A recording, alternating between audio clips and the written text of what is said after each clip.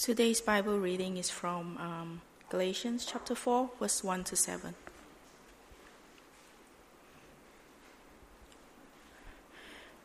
What I am saying is that as long as the heir is a child, he is no different from a slave. Although he owns the whole estate, he is subject to guardians and trustees until the time set by his father. So also, when we were children, we were in slavery under the basic principles of the world. But when the time had fully come, God sent his Son, born of a woman, born under the law, to redeem those under law, that we might receive the full rights of sons. Because you are sons, God sent the Spirit of his Son into our hearts, the Spirit who calls out, Abba, Father. So you are no longer a slave, but a son. And since you are a son, God has made you also an heir. This is the word of the Lord.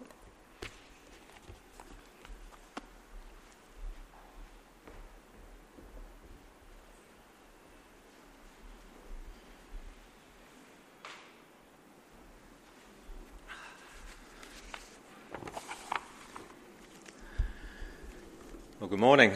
Let's pray as we come to God's word. Gracious and loving Heavenly Father, we thank you that you have not left us in the dark, but in your perfect timing you have sent a Redeemer. We thank you, Heavenly Father, for our gathering today and pray that you would be present and that your Spirit would grant us ears to hear, eyes to see, hearts and wills to obey you. And we ask these things in Jesus' name. Amen. Well, as we come near to the season of Christmas, what message do we have for the world in which we live? Do we have a message for our family and friends, for our neighbours and work colleagues? Well, I send them Christmas cards with peace on earth and joy to the world printed on them. Well, that's nice. The Lord knows we certainly need some peace and joy in the world. Trouble is, if they're an unbeliever, that on its own is not a message. It's a bit like sending a food brochure to a starving man. What they really need to know is what this joy and peace is and how to get it. The Apostle Peter reminds us of this in 1 Peter 3:15, where he says, "Always be prepared to make a defence to anyone who asks you for a reason for the hope that you have." What is the hope that we Christians have? Hope at Christmas time and every other day of the year. Surely it is that God has fulfilled his promise to send a Redeemer, to send a Saviour. A lot of the people you mix with or speak with don't understand or feel any need for a Redeemer. Why do I need a Saviour, they say? I'm not perfect, but I'm not that bad either. Someone who was brought up since birth under communism and taught that there is no God and there is no Saviour asked me a couple of months ago, why do I need to believe in God? Now that is a great question. The answer is because he's there, he's real, and he's revealed himself either as our best friend or our greatest enemy. We need a saviour. We need a rescuer because we're sinners. Our nature and our behaviour is full of sin, and God commands all people everywhere to repent because he's fixed a day on which he will judge the world in righteousness by a man he has appointed, and of this he has given assurance to all by raising him from the dead. Now, way back in the Garden of Eden, in Genesis 3:15, when God pronounced judgment on the serpent and on his seed, he promised that the offspring of the woman would crush Satan's head. And even before that time, in fact, before time itself, in eternity past, God ordained that his anointed one, his Redeemer King, would be the crusher of Satan's head. He is the one described by the Apostle Peter as the Lamb without blemish or defect. He was chosen before the creation of the world, but was revealed in these last times for your sake. God ordained that a chosen seed would be traced from Adam and Eve's son Seth down through Noah, Shem, Abraham, Isaac, Jacob. By God's grace, Boaz and Ruth are among those chosen. That chosen seed continued all the way down through the history of Israel and the kingly line of the tribe of Judah, through David and Solomon, right down to Mary and Joseph. Throughout the centuries, God promised to send his Redeemer, his Saviour, his Deliverer.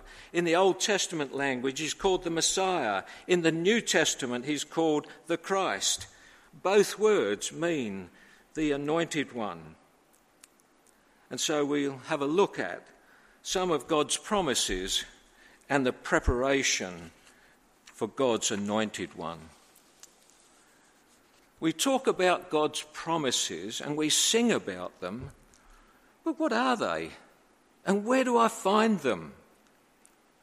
Well, the short answer to that question is we're to look in the Bible, God's Word. And having looked and seen, do we believe? I'm sure Jesus' disciples believed that God would send his Messiah, the Christ, as he had promised. We hear Philip say to Nathanael in John 1 verse 45, "We have found him of whom Moses in the law and also the prophets wrote, Jesus of Nazareth, the son of Joseph." But had they found him? This son of Joseph? Really? Is that who he is? The son of Joseph? Truth is, it was Jesus who found them. The disciples were there when Jesus said this in the Sermon on the Mount in Matthew 5, verse 17 and following. "Do not think that I have come to abolish the law and the prophets. I have not come to abolish them, but to fulfill them.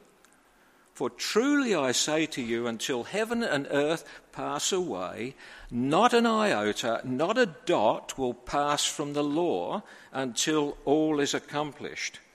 And throughout Jesus' earthly ministry, he taught his disciples and he prepared them for what was going to happen, as in Luke 18 and verse 31, "And taking the 12, he said to them, 'See, we are going up to Jerusalem, and everything that is written about the Son of Man by the prophets will be accomplished.'"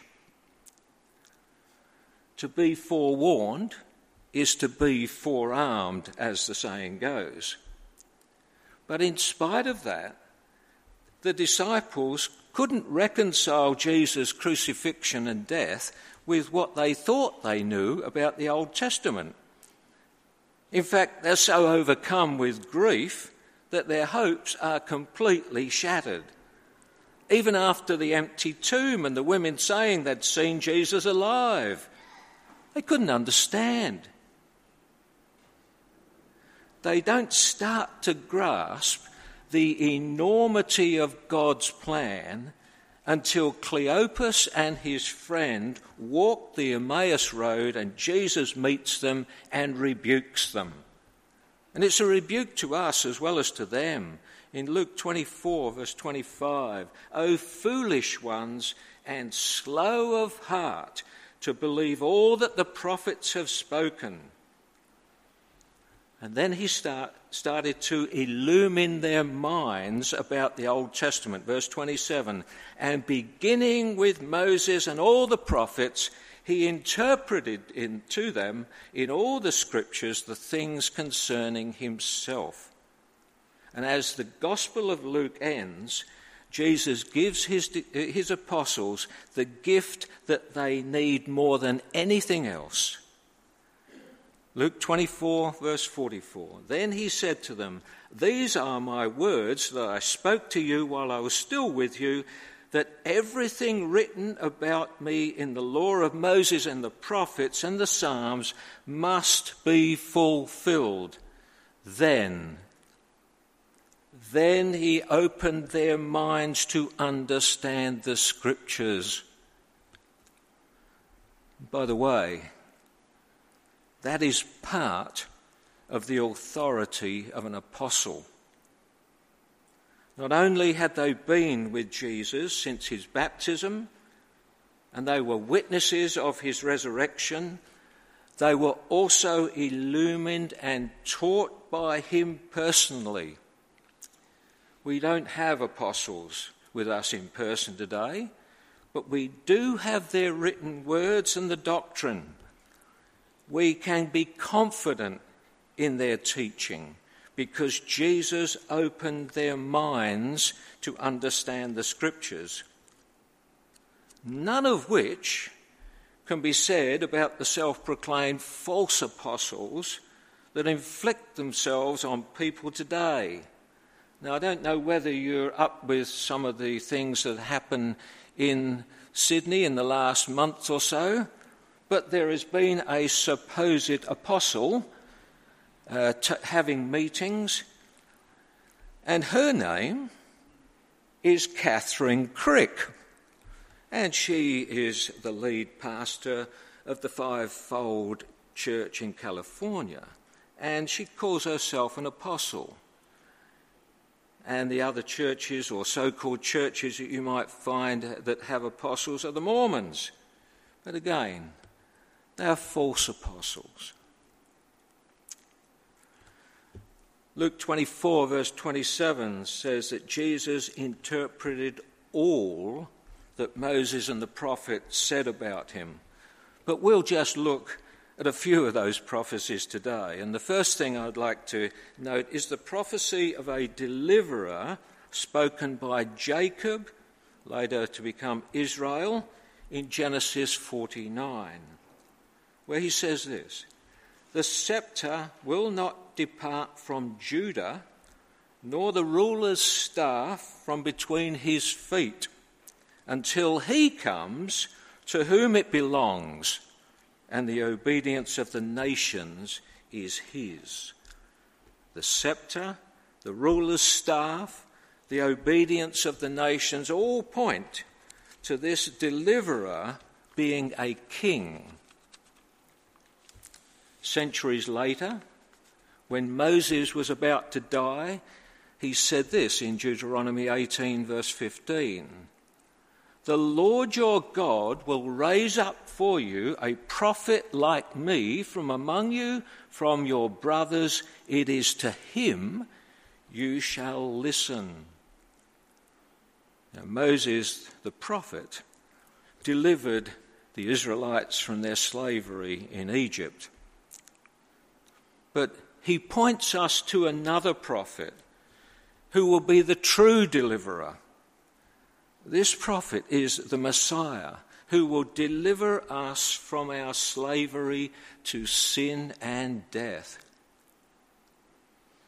Old Testament Israel's history is one of blessing, disobedience, decline, with God's prophets repeatedly calling the nation back to faith and obedience, with messages punctuated with promises of a deliverer. Old Testament Israel, the most privileged nation on earth, failed miserably to live as God's people. Their idolatry and other sins eventually resulted in God punishing them at the hands of Nebuchadnezzar, who took most of them as captive, as exiles to Babylon.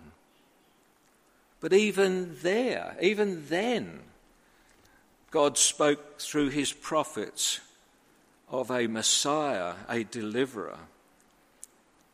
And one such prophet was Zechariah, who prophesied that the deliverer and mediator of our salvation will be a priestly king who will rise from humble beginnings and reign over all the kingdoms of the earth. This is what he said in Zechariah 6, verse 12 and 13. Behold, a man whose name is Branch, for he will branch out from where he is. He will build the temple of the Lord. Yes, it is he who will build the temple of the Lord, and he will bear the honour and sit and rule on his throne. Thus he will be a priest on his throne, and the council of peace will be between the two offices. The Lord had introduced this ruler earlier in Zechariah chapter 3, verse 8, where he says, Behold, I will bring my servant the branch. And one of the things that he says will happen when he comes is the Lord will remove the sin of the land in a single day. The man whose name is Branch also links back to prophecies in Isaiah chapter 4 verse 2 and Jeremiah 23:5, and refers to a growing thing, a sprout, something small, growing from lowliness to greatness. He is the righteous branch that will spring up for the line of King David, as Jeremiah speaks about. This sprout, this shoot, is the Messiah who will remove the sin in a single day and build the Lord's temple. Now, the point of looking at these prophecies and promises is to show that the coming deliverer, the Messiah, the anointed one, is God's prophet, priest, and king. Moses referred to him as a prophet. Zechariah refers to him as a kingly priest, or a priest on his throne. Jacob, later named Israel, referred to him as a king. And all those titles rightly apply to our Lord Jesus in the New Testament. Such a Messiah is the only one who fits our need. He is the prophet who brings God and his word to me. He is the priest who represents me before God and presents a perfect sacrifice for me. He is the king who not only rules over me, but he rules for me, guiding, providing, and protecting. Those who belong to this Messiah are the most privileged people on earth and will be in heaven. We'll end this section with some other well-known prophecies that we actually started the service with, and one of them is from Isaiah 7:14. Now, Isaiah spoke 700 years before Jesus was born. Behold, a virgin shall conceive and bear a son, and shall call his name Emmanuel. And that name Emmanuel means God with us. That is, God became incarnate as a man. He became like us in every way except without sin. The other reference from Isaiah is chapter 9, verse 6 and 7. For to us a child is born, to us a son is given, and the government will be on his shoulders, and he will be called Wonderful Counselor, Mighty God, Everlasting Father, Prince of Peace. Of the increase of his government and peace there will be no end. He will reign on David's throne and over his kingdom, establishing and upholding it with justice and righteousness from that time on and forevermore. Now, we've always had documents of which the Bible that we have has been translated from. And prior to 1946 and 1947, liberal so-called scholars denied the authenticity and dating of the book of Isaiah. But then, at that time, the Dead Sea Scrolls were discovered.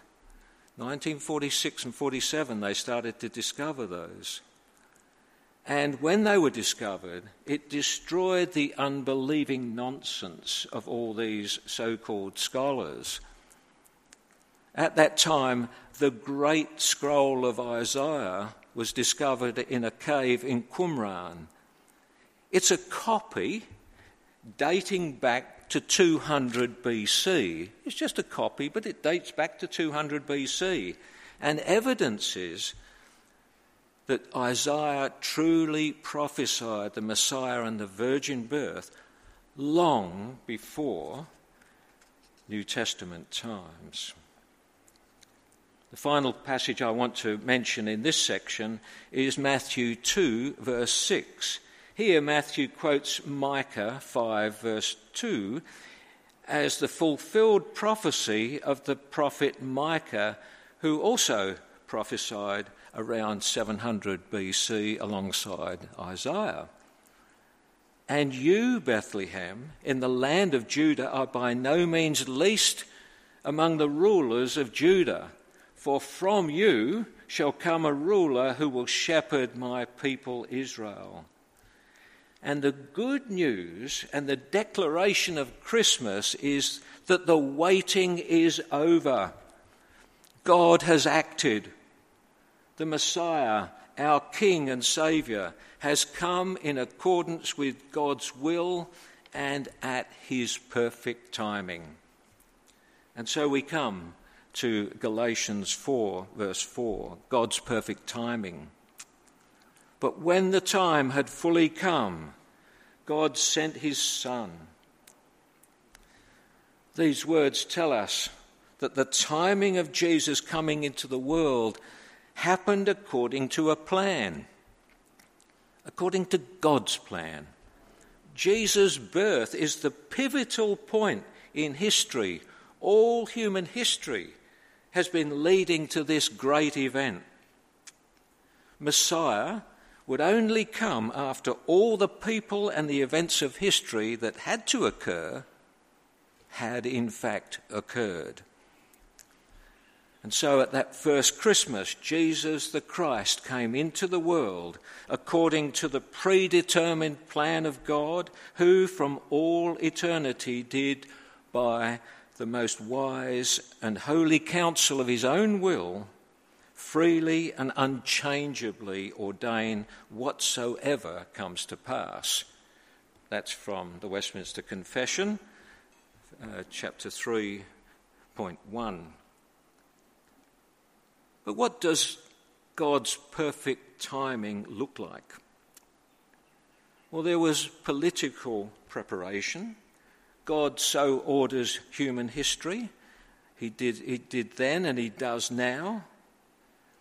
God raised up the Roman Empire from the ashes of the Persian Empire and the breakup of the Greek Empire after the death of Alexander the Great. And the Romans enforced what was known as Pax Romana, or Peace of Rome, and united most of the then known world as never before. There was economic preparation. Rome had built roads and ports for military and trade purposes. There was cultural preparation. Greek was the common language for commerce and culture. All this made it possible for gospel preaching and literature to reach the world. And religiously, it was a time of great expectations. There had been no word from God for 400 years.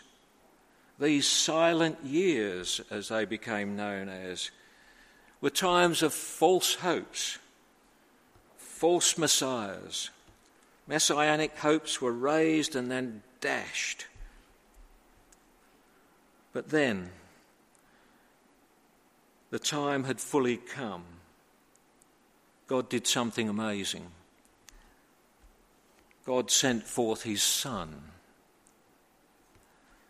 And the coming of Jesus divides world history. It didn't happen by chance. It didn't happen by accident or coincidence. That great event marks the change in our calendar from BC to AD, from before Christ to Anno Domini, which means in the year of our Lord. That great event changes our calendar from promise to fulfillment. God sent, and the word there is ex apostello, and means God sent his Son in the same way that an apostle or missionary is sent. And it's not just an afterthought. It's not a plan B. God doesn't do plan Bs. He only has plan As, planned in eternity past and worked out in time according to God's perfect timing.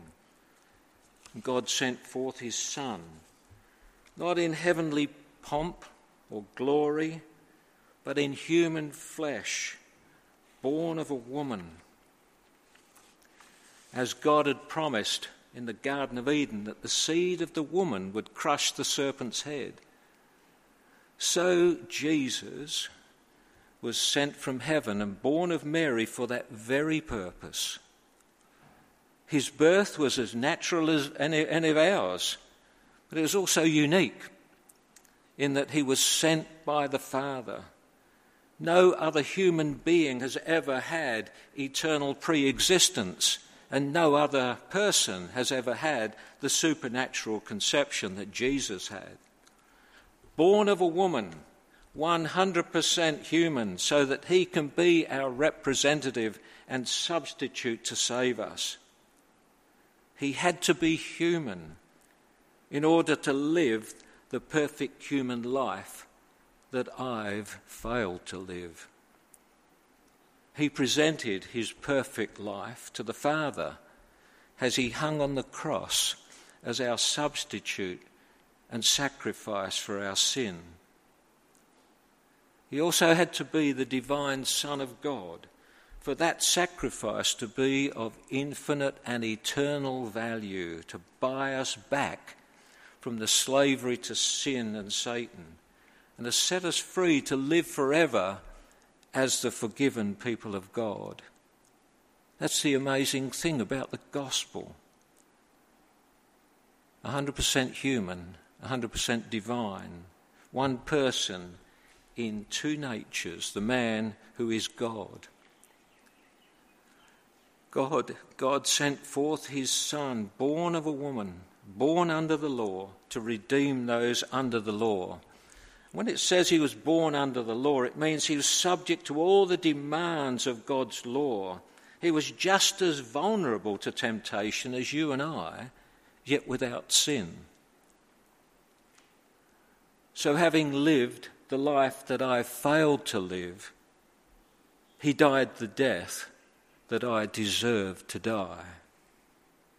As Jesus hung on the cross on that first Good Friday, he who knew no sin was made sin for us. He became sin so that we might become the righteousness of God in him. Paul says in Galatians 3:13, Christ redeemed us from the curse of the law by becoming a curse for us. For it is written, Cursed is everyone who is hanged on a tree. That word redeemed is from the slave market. A slave is set free because a ransom price has been paid. In the same way, Jesus paid the price demanded by God. And what was that price? The soul that sins shall die. The redemption price is fully paid, and we are set free from the law of sin and death. But God does something else in that verse. There is a consequence and the purpose of God stated. When the fullness of time had come, God sent forth his Son, born of a woman, born under the law, to redeem those under the law, so that we might receive adoption as sons. God's act of redemption brings every believer into a different relationship with God. We're adopted into his family. We're welcome as we become sons and daughters of God through faith. Under Roman law, a rich man could buy the freedom of a slave, or he could negotiate with the parents of another man and adopt the son of another man. He would adopt him as his own son with full inheritance rights. Julius Caesar had no son of his own, and he adopted Gaius Julius Caesar Octavianus Augustus. He's the Emperor Augustus who ordered the census that brought Joseph and Mary to Bethlehem. Often a wealthy Roman will adopt a young man because he saw some giftedness or potential in him, especially if he recognised that his own natural son was a bit of a no-hoper. But God adopted us when we had no potential, when we were all no-hopers, when we were without hope and without God in the world. We're not God's children by nature. It is by grace alone that we are brought into the family of God. Having sent forth his Son, God did something else amazing. Verse 6, God sent forth his Spirit.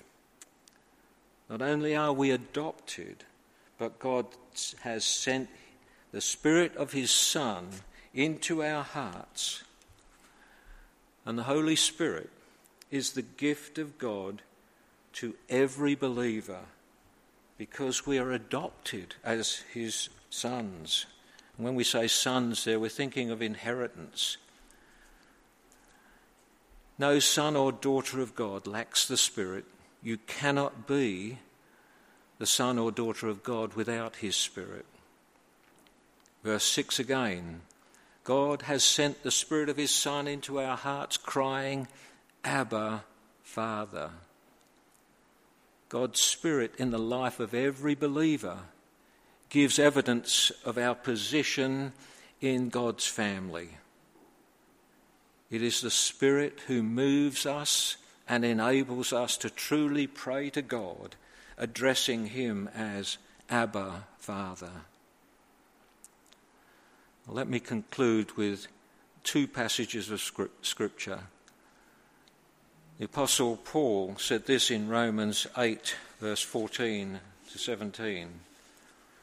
For all who are led by the Spirit of God are sons of God.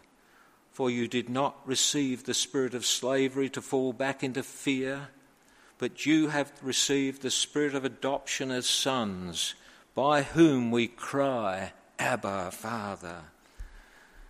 The Spirit himself bears witness with our spirit that we are children of God. And if children, then heirs, heirs of God, and fellow heirs with Christ, And that last bit there is an amazing statement. Fellow heirs with Christ. All that Christ has is for us to share. The Apostle John said this in 1 John 3, verses 1 to 3. See what kind of love the Father has given us, that we should be called children of God, and so we are. The reason why the world does not know us is that it did not know him. Beloved, we are God's children now, and what we will be has not yet appeared.